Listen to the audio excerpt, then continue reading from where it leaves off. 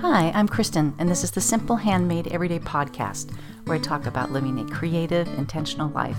I like to chat about quilting, knitting, sometimes cross-stitching, what I'm reading and watching, and a little bit about self-care, productivity, and keeping a cozy, organized home. I've got my cup of tea in hand, so grab yours, and let's settle in for a chat. This is episode 103. Hello, friends. It's been a while. I took a bit of an unintentional break for several reasons, and one of them is that I've got quite a cough still right now, and this will be an experiment as to whether I can get through this recording without dissolving into a coughing fit. But welcome back if this is you're a regular listener, and welcome if you're new.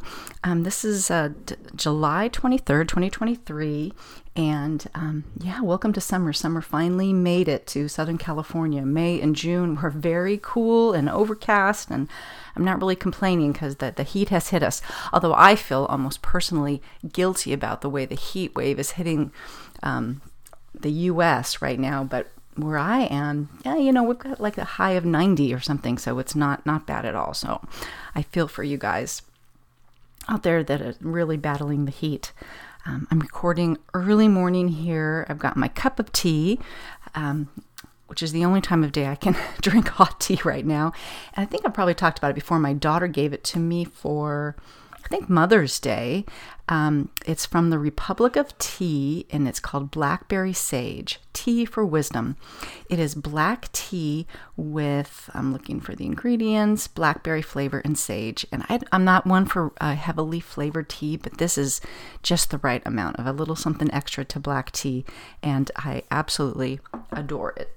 So it's been an interesting summer so far. I think I talked to you last at the end of May, where I had just probably come back from a business trip to Massachusetts.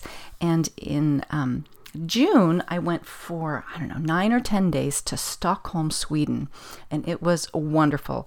The first part of that trip was a business meeting, which was fine. I felt like I had managed my jet lag pretty well, but I had to tell you that it's one thing like when you travel, like when we went to Italy last year, I felt like we managed it pretty well. But like when you're walking and doing things, then it's easy to forget that you're tired or whatever. But when you're sitting in a dark room watching presentations and you're a little jet lagged, it is so easy to get sleepy. So that was a little bit of a struggle for the first few days. Plus the fact that it gets light there I think this probably, it got even more so because we were heading right to the summer solstice while I was there. But it got light at 3:30 a.m. It got dark about 10:30 or 11 p.m. And so the first day, I hadn't really done a really good job of closing up my curtains in my hotel room. And plus there was a huge window in the bathroom when I left the bathroom door open. So I would wake up and it just seemed like it was the middle of the day, and I would just wake up in a panic like, oh my gosh, I've overslept. I've missed the meeting or whatever. And it would be like, no, it's 4 o'clock in the morning. So that took some getting used to. But that was kind of I don't know, I'm glad to have experienced that. We got used to it. So then at the end of the meeting, my husband flew in, and then we had 3 full days in Stockholm. So for the meeting, we were just at a hotel. We were in turns out Stockholm is a series of like 14 major islands, but in reality, there's like 30,000, a bunch of little ones. And the island we were on was pretty cool. It's called Kungsholm, which means King's Home. It's where the city hall is, which is an amazing building. And it was right by, it seemed like a river, but it's an island. So it's really just the ocean. And so, I did lots of walks down there and, got food from these cool food trucks and things like that. But I hadn't really explored Stockholm until my husband came. And so then we were all over the place. So that was really fun. Here's a few of my takeaways about Stockholm is, well, it turns out that there is only really about 6 weeks of summer. And so in these people are trapped in small apartments like 8 months out of the year, from what I understand from talking to someone who lives in Stockholm. And so the minute the the sun is out and the temperature gets to, reasonable, they are outside all the time. So like on a Monday afternoon at 3 o'clock in the afternoon, this park across from our hotel, there are hundreds of people, and there's all these very cool little beer gardens and little bocce ball places, and these places are packed. So I'm not sure exactly how people are doing their working hours, but they are absolutely packed. The picnic culture, at least the island we were on, very strong. People are just constantly walking down there with their little bags and picnic blankets everywhere. And it was so fun to see. And then when it got to be the weekend, the hundreds of people at this park turned into thousands. I mean, it was insane. And just people outside, just walking all the time. It was just absolutely amazing. So, gosh, it's been a month since we've been here. So some of the highlights that we went to the Palace, which is home to many different museums. So that was very cool. And the Vasa Museum was perhaps the highlight. The Vasa is this huge ship that was, I don't know, now I'm blanking out, maybe 16th century, maybe 17th century. It was a warship, but it was also supposed to be a floating embassy. It was just the most over-the-top, completely like wooden ship ever built, with insane amount of carvings and art. It was just absolutely over the top, sort of, kind of like the Titanic. And much like the Titanic, it only made it, not that this is exactly like the Titanic, but it made it about 1,000 meters on its maiden voyage offshore, and then it sunk like a rock. And it stayed there for over 300 years. And then when they had the technology to excavate it, they brought it up, they reconstructed it, and built the most amazing museum around it. Everyone kept saying that we had to go to the Vasa, and we're like, it's a ship, like, why do we care about this? But when you get there, the ship is amazing. They have reconstructed it amazingly, but the whole museum was amazing. It's like 3 stories tall, and the ship is just right there. Like you could almost touch it. It's just suspended right there. So with the 3 stories, you get to see different aspects of it. And the way they just had the information laid out, there were just these tiny little bits of information about what you were looking at. So it was so easy to digest. They reconstructed like different rooms of the ship, since obviously no one's in the ship. They reconstructed them so that you could walk through them in other parts of the museum. It was absolutely amazing. We went to I think it's like the largest outdoor museum there called, now I'm going to forget, Sandskin. And where you got to see where they'd brought all these different buildings from different parts. We walked through, 18th century, blacksmith shop, and an early 19th century pharmacy, and different houses of, this was like a farmer's house, this was a ironmonger's house, just that whole back, and people were reenacting in full costume and everything. That was very cool.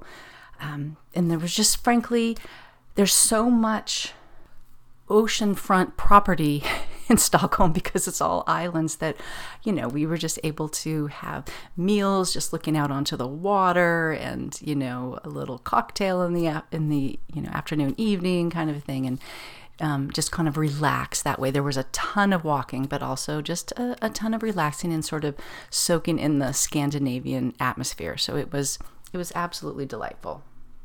So even though I am Scandinavian, Stockholm was never something that was on a bucket list for me. So I feel very lucky to have gotten the opportunity to visit there. And so 3 full days was a very nice amount of time to feel like we saw what we needed to see.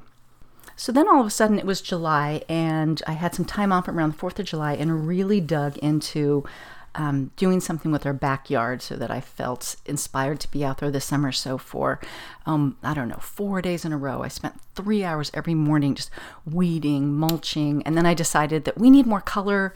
And so I went and bought a bunch of plants, and, that were more like annual color, and it created quite a nice little atmosphere out there.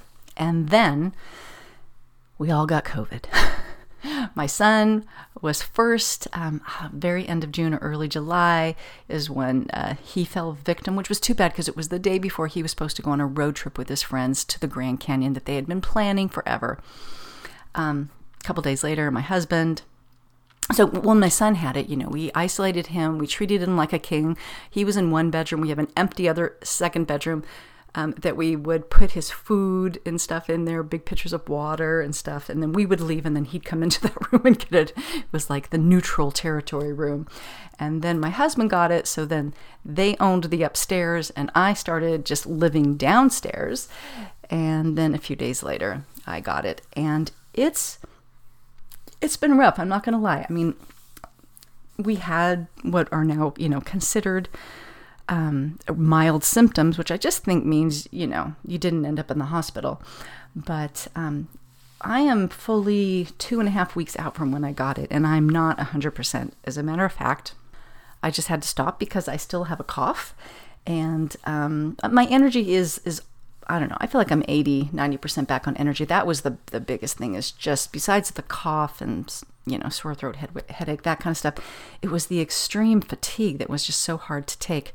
And then just when I felt like we were sort of getting out of it, my husband got it a second time. He rebounded.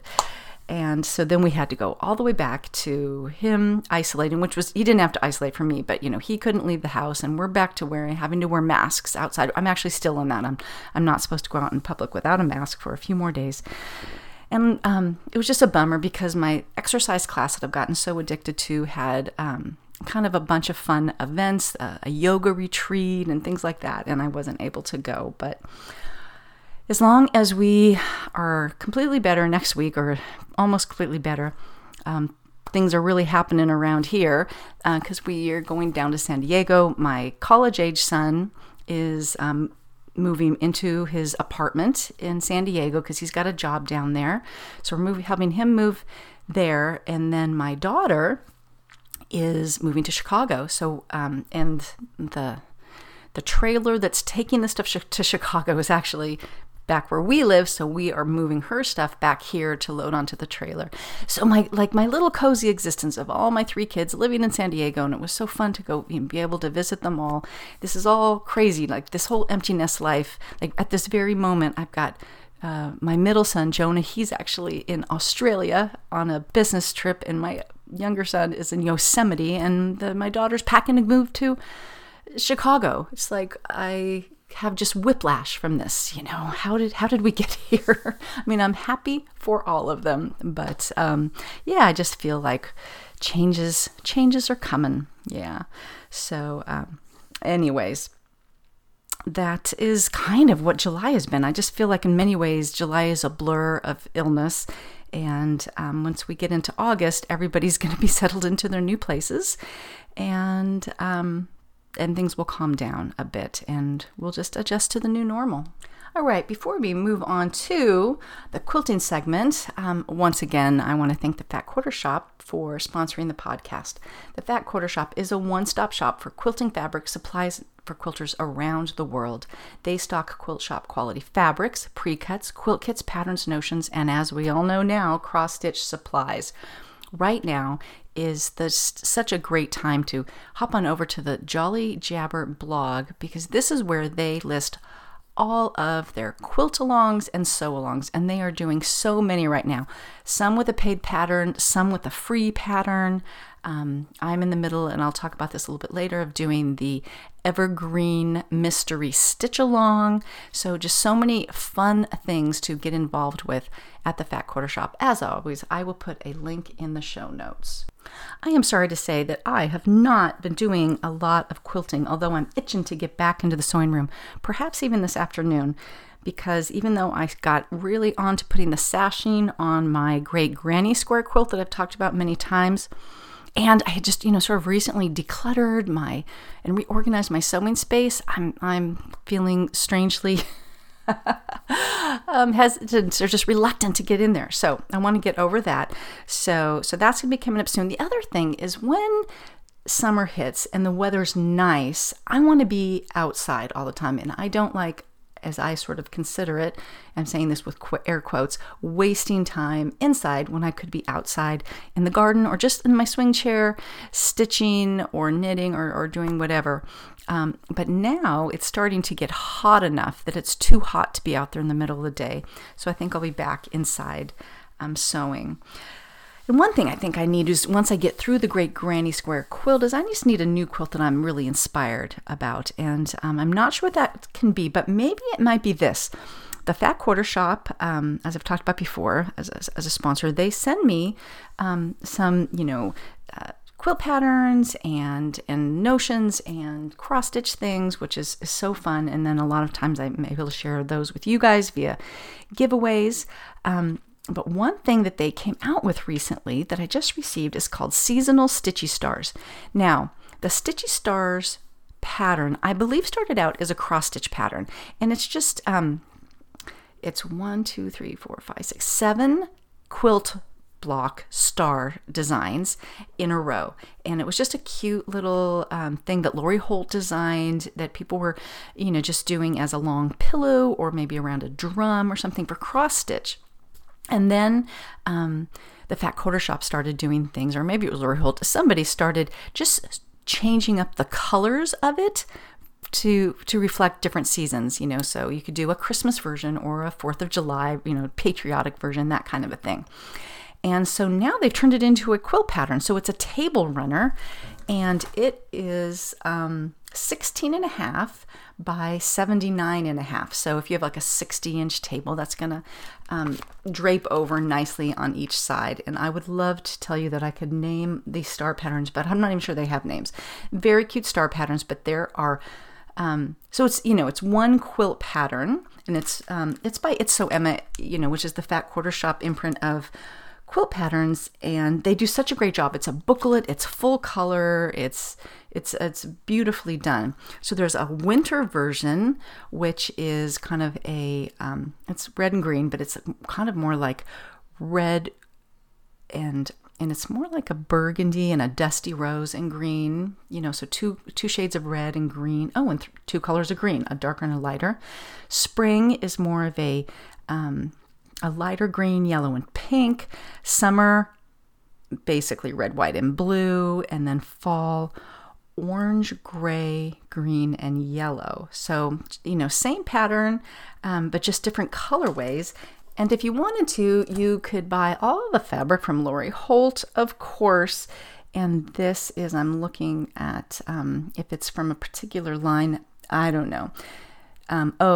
She actually has many different, her Prim line, Calico line, B Basics, B Ginghams, B Plaids, Prairie, things like that.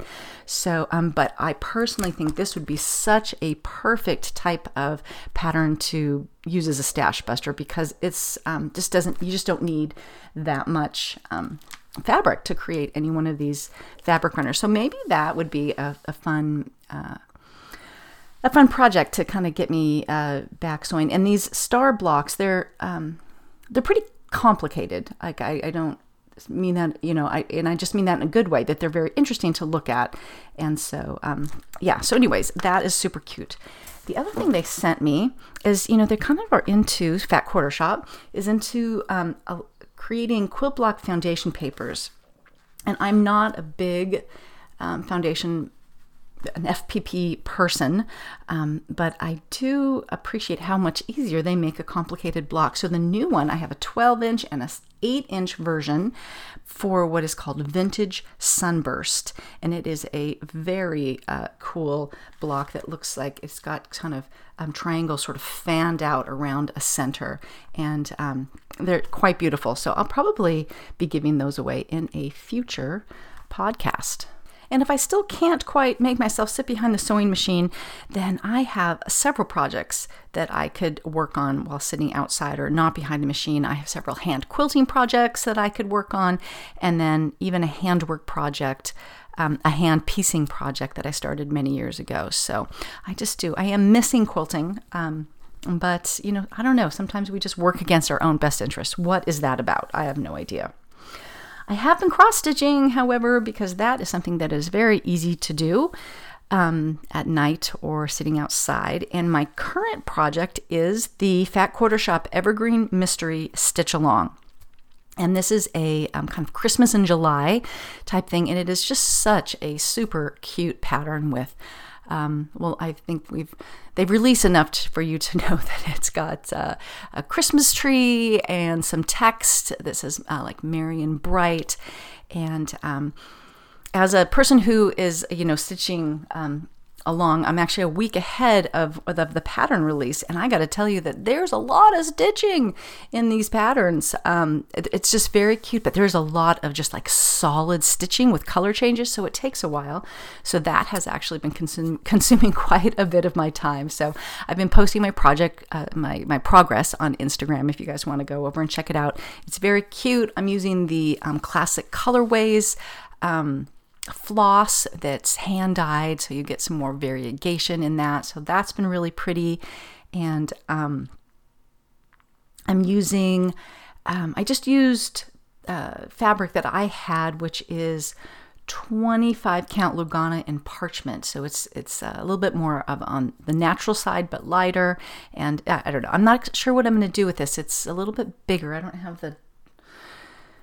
have the measurements with me right now, but maybe I'll make it. Last year when I did this, I turned it into a little pillow that I had just propped up in a bookshelf, and I might do something similar, or maybe I'll frame it and set it, like on a table or something like that for Christmas. So we'll see. That remains to be seen. But I also want to talk to you about a book that was sent to me called Enchanted Garden Cross Stitch, 20 designs that celebrate birds, blossoms, and the beauty in our own backyards. And this book is so adorable. It has basically all garden themed cross stitch patterns. It is by Gail, I want to say Busey, Bussi. As always, I will put a link in the show notes. But she just has these darling patterns.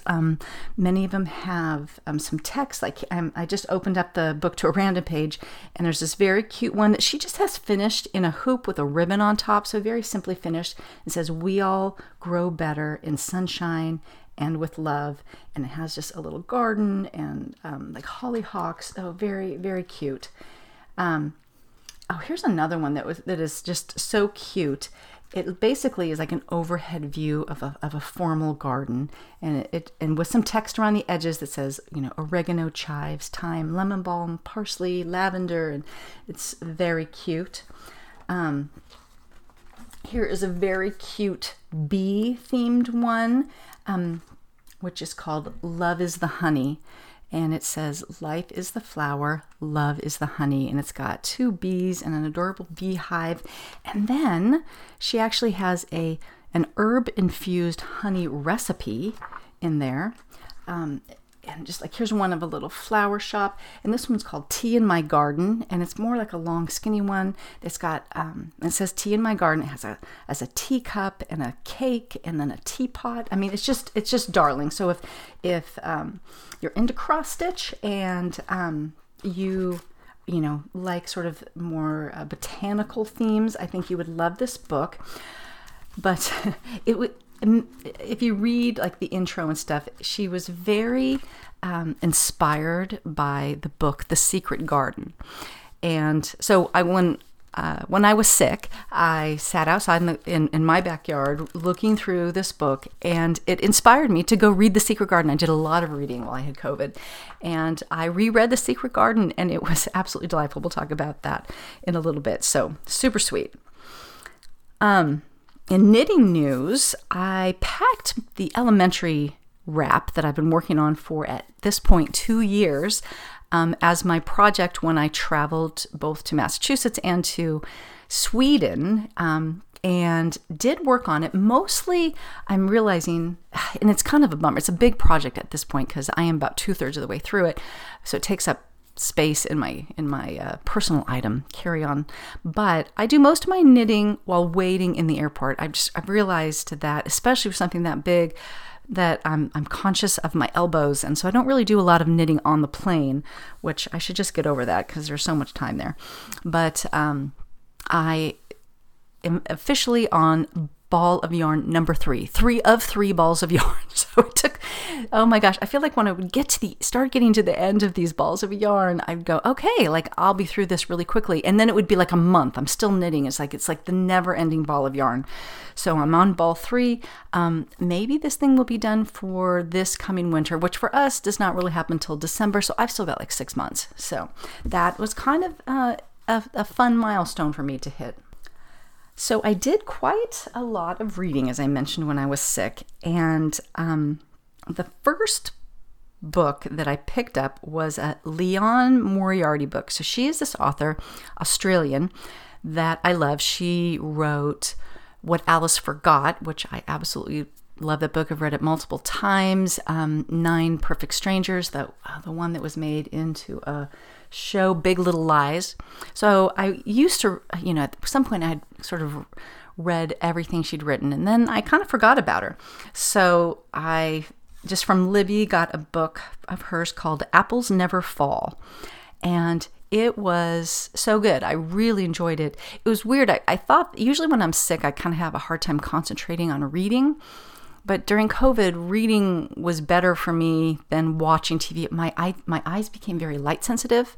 And so I didn't actually like watching shows, which is weird for me, as you know, if you know me.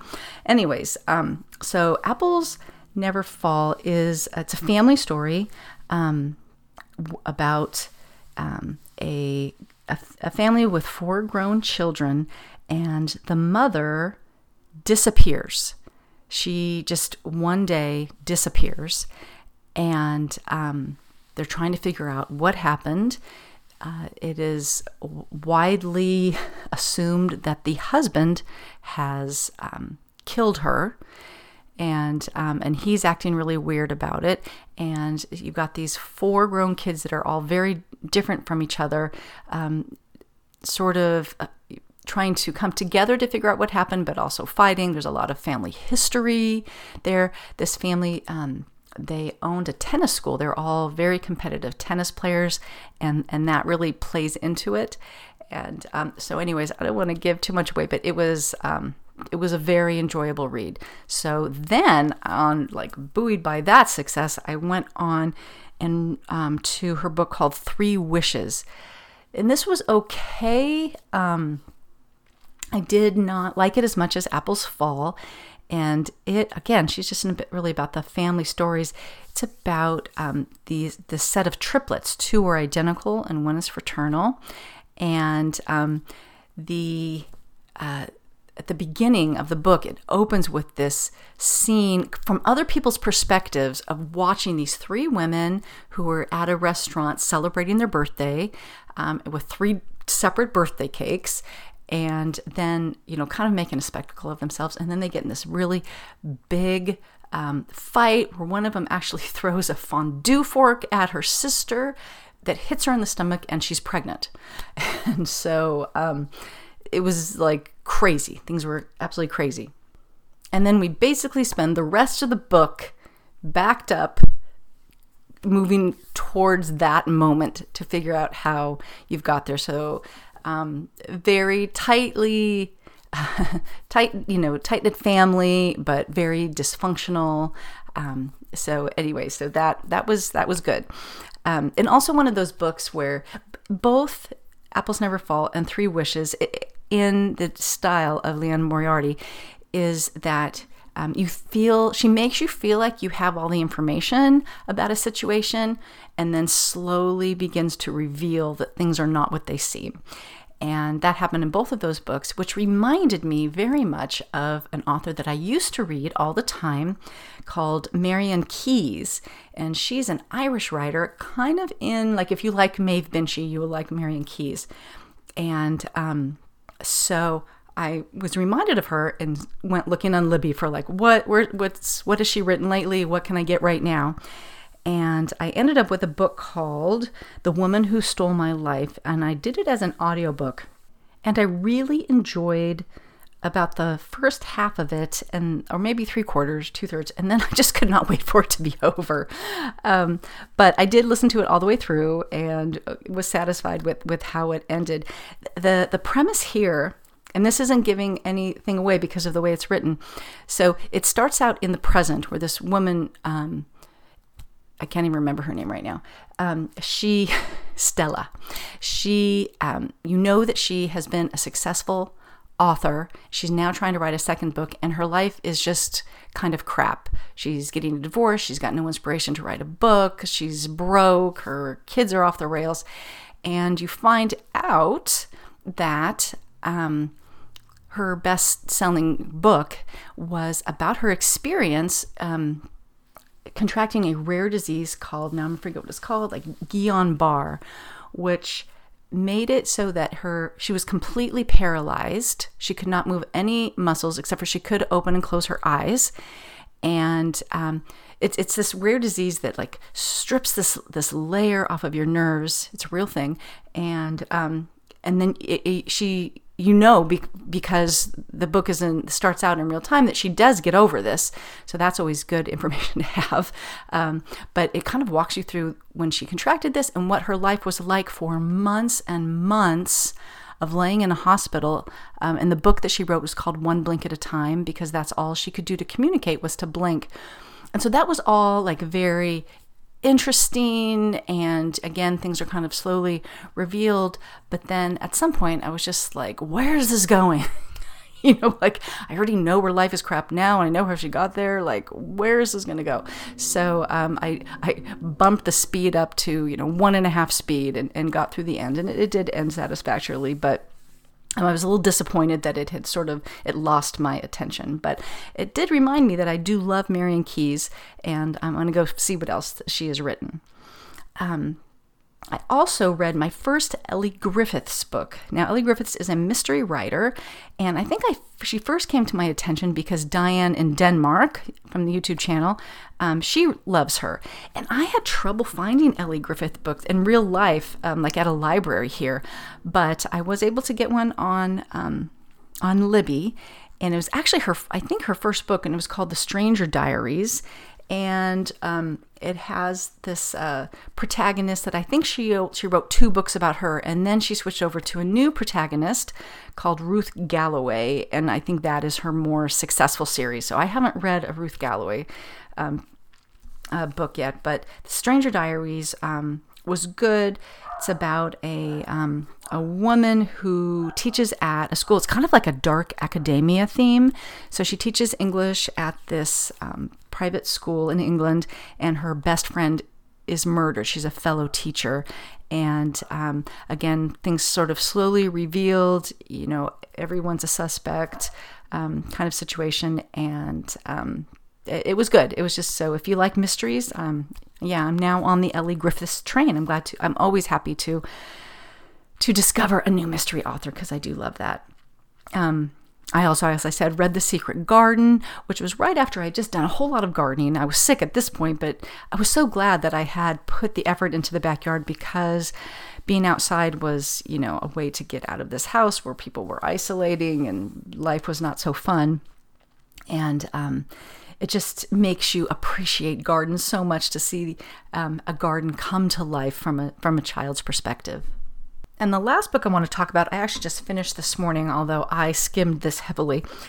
It's a nonfiction book called Momfluenced by Sarah Peterson, and it is all about well, in my day, we would have called them mommy blogs, but it's now the mommy Instagram phenomenon. And it was a very interesting read. The author admits very much to being momfluenced, that she has her favorite, mom Instagram accounts where people have just created these, this vignettes of their life where they're all, wearing their hand knitted sweaters and their, white clear countertops or beautiful messes, curated messes of hand-dyed yarn and children in, little linen pinafores kind of a thing. And how the author just talks about how she buys into this, and she click buys this kind of stuff. And the book's kind of all over the place. It covers a lot of ground. So I was, I actually don't follow most of the people that she's talking about, and because I think that this is for the generation of women who have small children now. So for me, that was Soul Mama and Alicia Paulson, Posey Gets Cozy. Those were my momfluencers. It's a whole different generation now, but it did really. It gave me conflicting feelings. One is like Instagram is these days in so many ways. It's there to sell you things. Like when we all started, it was just about sharing our lives, and that's how it was. I found my whole quilting tribe there, and that was wonderful. But then, then ads started coming in, and then all of a sudden, these people who had these very beautiful, authentic accounts monetized things, and then the game sort of changed. And so I got very into like, okay, this is like turning me off of this. And then the other side of the coin is there are a lot of women out there who are really trying to supplement their family's income in the margins of them being home with their children. So why are we being negative about that? Like, this is a way that, in the same way that an ad is pretend, yes, these accounts are semi-pretend. Nobody's really living these beautiful lives the way they are portrayed, but it is a way for these women to make a living. So why are we, shaming them for that? So there's like a lot of like, I felt I'm sort of emotionally all over the place. It did make me go through my Instagram account. And if you go to your profile into following, there's a little section called least interacted with, and these are the accounts that you are least interacted with. And I went through, and I was following hundreds of people, right? And I unfollowed so many people. I'm like, I don't even know who you are, and I am very sensitive to any Instagram account that gives me a negative feeling, like, oh, I just unfollow. Like, I've got no space for that. And I'm really trying to be off Instagram more and more. Yeah. So anyways, it was a crazy ride through Momfluenced, and I did start kind of, reading quickly and skimming as I had a hard time believing that she had so much to say on this subject, but it was very interesting. So if you want to kind of examine your own feelings about how you interact with social media and how it influences the things that you buy and the way you feel about the way you mother or the way you keep house, things like that, it's maybe something good to examine. Speaking of which, this morning, so as I have cleared out a bunch of people that either Instagram's not showing me or that I don't really care about, new accounts that I followed years ago are starting to show up. I'm like, oh my gosh, I forgot about you. And one of them is Yarn Storm, which is by Jane Brockett. And it was funny that it came up because during COVID, I pulled out, because looking at screens hurt my eyes, I was pulling out real books, and I pulled out The Gentle Art of Domesticity, which is just like one of my all-time favorite books. And at this point, I've read it so many times, I was just kind of flipping through for inspiration. And her style is not at all my style. She's way more K-facet, bright, colorful, all over the place, maximalist, and that's not me, but I do appreciate it. And so anyways, she was sort of on my mind, and then she posted on Instagram that she doesn't do her blog Yarnstorm anymore, but she's turned it into a Substack newsletter, which is free. And so I clicked over and just had the greatest time this morning out on the patio with a cup of coffee, reading through all these old posts. And the post from today, I guess it comes out on Sundays for your sort of leisurely Sunday reading, is it's called Coming Home, and it's about her trip to Sweden. Her son, apparently, so in Yarnstorm, she's got these twins, Tom and Alice, I think, and Tom is now married to a Swedish girl, like how everyone's kids are growing up. So she went to this place about an hour away from Stockholm, and she feels like she just should have been born Swedish, and so all the pictures were beautiful, and then so it was a very fun post to read, or newsletter to read. And then she introduced me to the art of Carl Larsson, with two S's, Larsson. He was a Swedish artist, and I cannot even tell you how his art speaks to me. They're all like domestic interiors, which is what Jane Brockett is all about. But they're all just very Swedish, with lots of geraniums and rocking chairs and red houses. And I immediately got on the library app and I ordered two books, requested two books of the artwork of Carl Larsson to peruse. So I was very excited about that. So that was just like a fun thing that happened this morning. All right, let's move on to TV and movies. I actually watched a couple movies, including A Man Called Otto, which is based on a book called A Man Called Ove. I'm assuming they just didn't like that name. It's a book I've been meaning to read for 10 years, or I don't know, some amount of time. Someone's going to call me out, and it's not that old, but I've been wanting to read the book, kind of realized I was probably never going to, so went ahead and watched the movie. It stars Tom Hanks as a cranky old man who's a widower, and he is very seriously contemplating suicide when a family moves in across the street from him and they need help. And so he sort of interrupts his plans to go help them. And then how his friendship and interaction with this family kind of is life-changing. Meanwhile, you are being sort of fed tidbits about his history on that street and his life and how he gets to where he is as a cranky old man. So highly recommend A Man Called Otto. We tried to watch the new Avatar. I enjoyed the original Avatar movie. I kind of came to it late. I don't think we saw it. No, we didn't see it in the theater. And I know that the new one came out, and he, I think, filmed like 3 of them at the same time. So he's got, these are going to be coming out for a while. And I think my youngest son went and saw it in the theater when it came out and was like, yeah, it's not that great.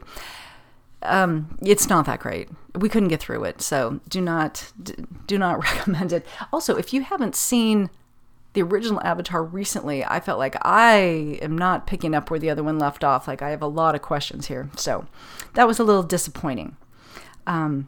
Speaking of movies, are you going to see the Barbie movie? I have no plans. I don't know why everyone wants to see this movie. But I get this way. Back in 1998, when everyone saw Titanic, I also felt like, why does everyone want to see this movie? I don't want to see this movie. As a matter of fact, I was pregnant with my oldest, and on a Friday, I said, okay, if I do not have this baby this weekend, we will go see Titanic. And then I went into labor that day. So that's how much I didn't want to see Titanic. I've still never seen it. So I'm feeling that really just contrarianism with Barbie. I do want to see Oppenheimer, though, because I do love Cillian Murphy since I saw him in Peaky Blinders. But anyways, I digress. Now, the shows. We just finished The Lincoln Lawyer. So The Lincoln Lawyer, I think it's the 2nd season. There's 5 episodes, and then in August there's going to be another 5 episodes, which was disappointing because how do they expect me to keep all this information in my head? But I do love The Lincoln Lawyer. It is based on a series of books by Michael Connelly. I've talked about it before. He's a lawyer. He's called The Lincoln Lawyer because he likes to work out of his car. That has been a fun show. The show we watched when with my son while he was here is True Detective. Now, this is not a new show, and we went back to the first season, which has Woody Harrelson and Matthew McConaughey as the 2 detectives. And this show was phenomenal. It was very graphic from a violence perspective, and I'll warn you, there were some sex scenes that were a little awkward when you're watching with your kid. I would jokingly close his eyes, put my hands over his eyes, or we would fast forward because I'm just not going there.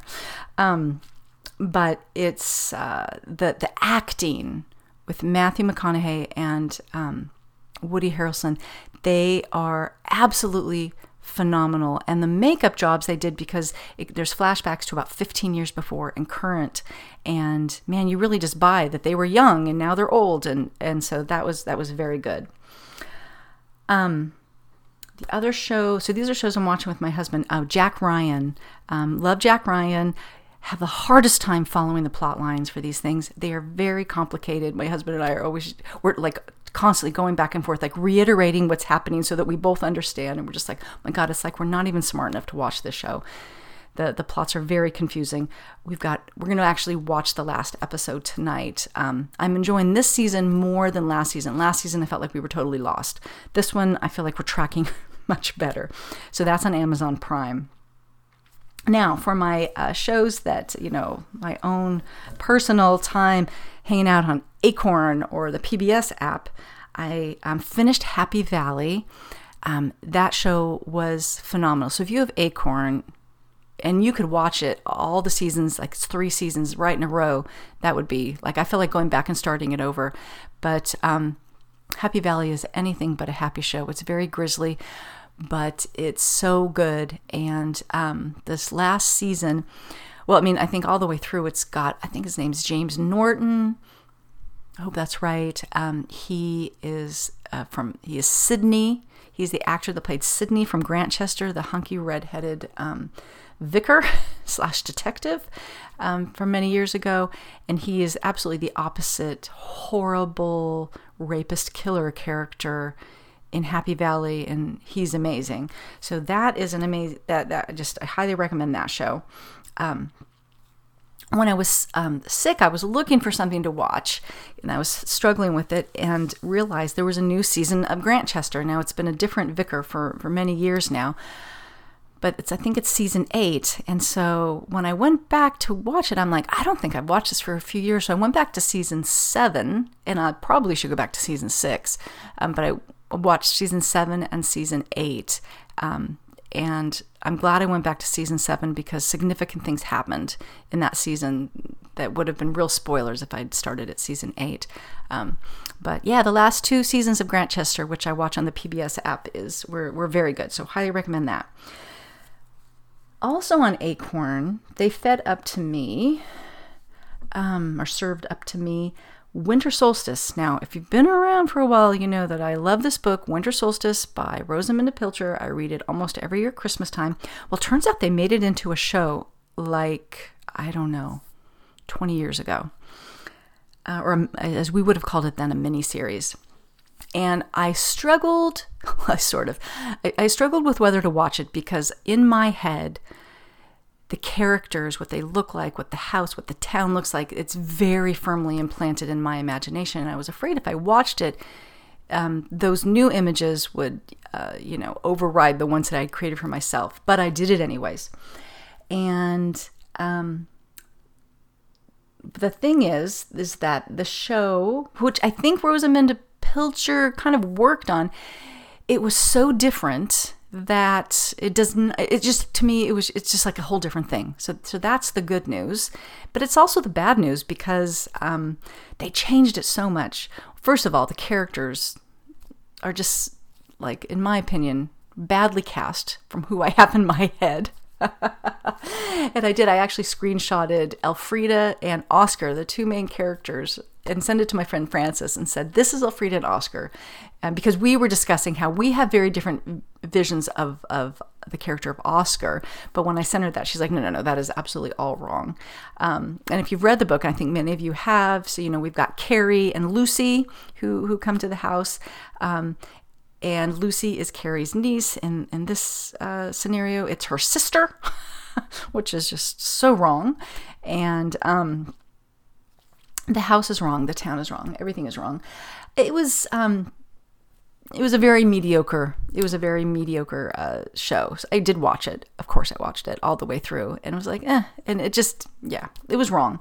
But then it turns out that they made something called Summer Solstice. So they took this. It must have done pretty well when it came out because, and it says that Rosamunde Pilcher worked on it, but she never wrote a book, I don't believe, called Summer Solstice that continued the story. Now, I wish to the depths of my heart she had written a book, Summer Solstice, because after how Winter Solstice ended, I would love to have known what happened the next year. But at this point, we've just really gone off the rails from anything to do with the original book, and I could not get through that one. So, it's kind of interesting.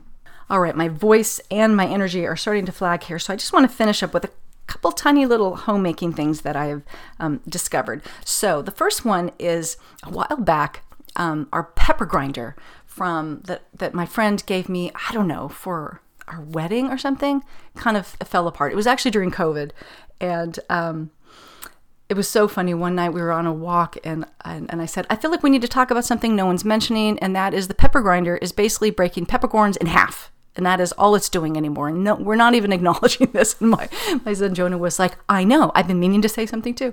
So anyways, I was on the search for a good pepper grinder. Went to my normal recommender Facebook pages and things like that. Bought one that was not good. Yeah, it's hard to find a good pepper grinder. It's weird. So about this time, this company called Peppermate had approached me and said, would you like to be an affiliate for us? And I was like, well, send me a pepper grinder and we'll talk about it. Somehow that email got lost, and they did not approach me for like a year. But they finally did and said, oh yeah, we'd love to send you one. And so they sent me the Peppermate pepper grinder, which you can buy on Amazon. I'll put a link in the show notes. And it's actually lovely. So it comes in various colors. And actually, the Peppermate website is just like full of recipes and different peppercorn blends. And it's like they're more than just a pepper grinder. So I have the black one. It is plastic, and it has a very big like wheel to turn. You know, like on a what's it called? A can opener. Like the bigger the thing you turn, the better, because you can just get more leverage on that. So it's got a really big one of those. It grinds, and you can adjust the grind. It's wonderful. But it's got one feature that I really, really like, and that is, and I didn't know that I would like it until I started using it, there is a little plastic piece, clear plastic piece that fits on the bottom. So if you just want to, grind like right into your salad, you just take that piece off and you grind right into your salad. But I don't know about you, but sometimes when you're cooking, and I can think of two scenarios that I like this for. Sometimes you're cooking and you want to, kind of heavily pepper this steaming pot of, soup or spaghetti sauce or something like that. And I don't really like doing it right over the pot, because there's a lot of steam happening there and splashing or whatever. I don't like doing that. And so what you can do is this little plastic piece that fits on the bottom, this clear plastic piece, is you can sit there and you can just grind into that and then take that and shake it out onto your whatever you're cooking. And the other thing is, when you're following a recipe that says to use like a teaspoon or, of pepper, I've always just, would wing that. Like, I don't know how much, and I always think I'm probably under peppering because I just don't want to sit there and grind for that long. But this way you can grind it and you can kind of get a visual, or you could measure it if you wanted to, of how much pepper is really being ground there. So anyways, I've really enjoyed using this pepper grinder. And so if you're in the market for a pepper grinder, highly recommend. I'll put a link in the show notes. The other product that I've been enjoying is, I told you about reading the book Laundry Love, and tried some soap flakes as laundry detergent. I could not get them to dissolve. I returned them, and I just, was still using basically the Kirkland Signature generic Tide Pods for a while. I'm just like, okay, I was so inspired by this book, and it hasn't changed how I'm doing laundry. So what I ended up doing after doing some research is not soap flakes, but I have now completely converted to laundry strips. So, and I am using the brand called Clean People, and it's a cardboard box that just comes with these strips, like little sheets, and you actually can tear them in half, and a half is good enough for laundry. And you just put it in the washer and it just dissolves. The whole thing dissolves, and there's no microplastics like you have with the pods. It doesn't come in a plastic bottle like the pods. So it's so environmentally friendly because it comes in a cardboard box that you can just recycle, and the actual laundry things just absolutely disappear. So I tried it out. If you get on the website, I'll put a link. I have no affiliate or anything like that for it, but I think you can often get a discount the first time you order it, and then they started constantly sending deals, so which I ignored for a long time. But somewhere, I think around the 4th of July or something, they had a really good sale. So I said, okay, I'm going to buy another box of 96. And then when you check out, you could get another box of 96 for half that price. So I'm kind of stocked for a year at this point. It is probably a little bit more expensive, but it's still, I don't know, what did I figure out? It's like 20 or 30 cents a load. We can afford that. And I've had just absolutely no issues. It's working just fine as a laundry detergent. So I'll put a link in the show notes for Clean People. All right, well, I've made it through with only just, a handful of coffee attacks here. But thank you for spending this time with me. As always, you can find me online at my blog, Simple Handmade Every Day, with all the show notes and links that I talk about in this episode, online, on Instagram as Kristen Esser. And please consider joining the Simple Handmade Everyday private Facebook group so that we can keep the conversation going. Have a wonderful week.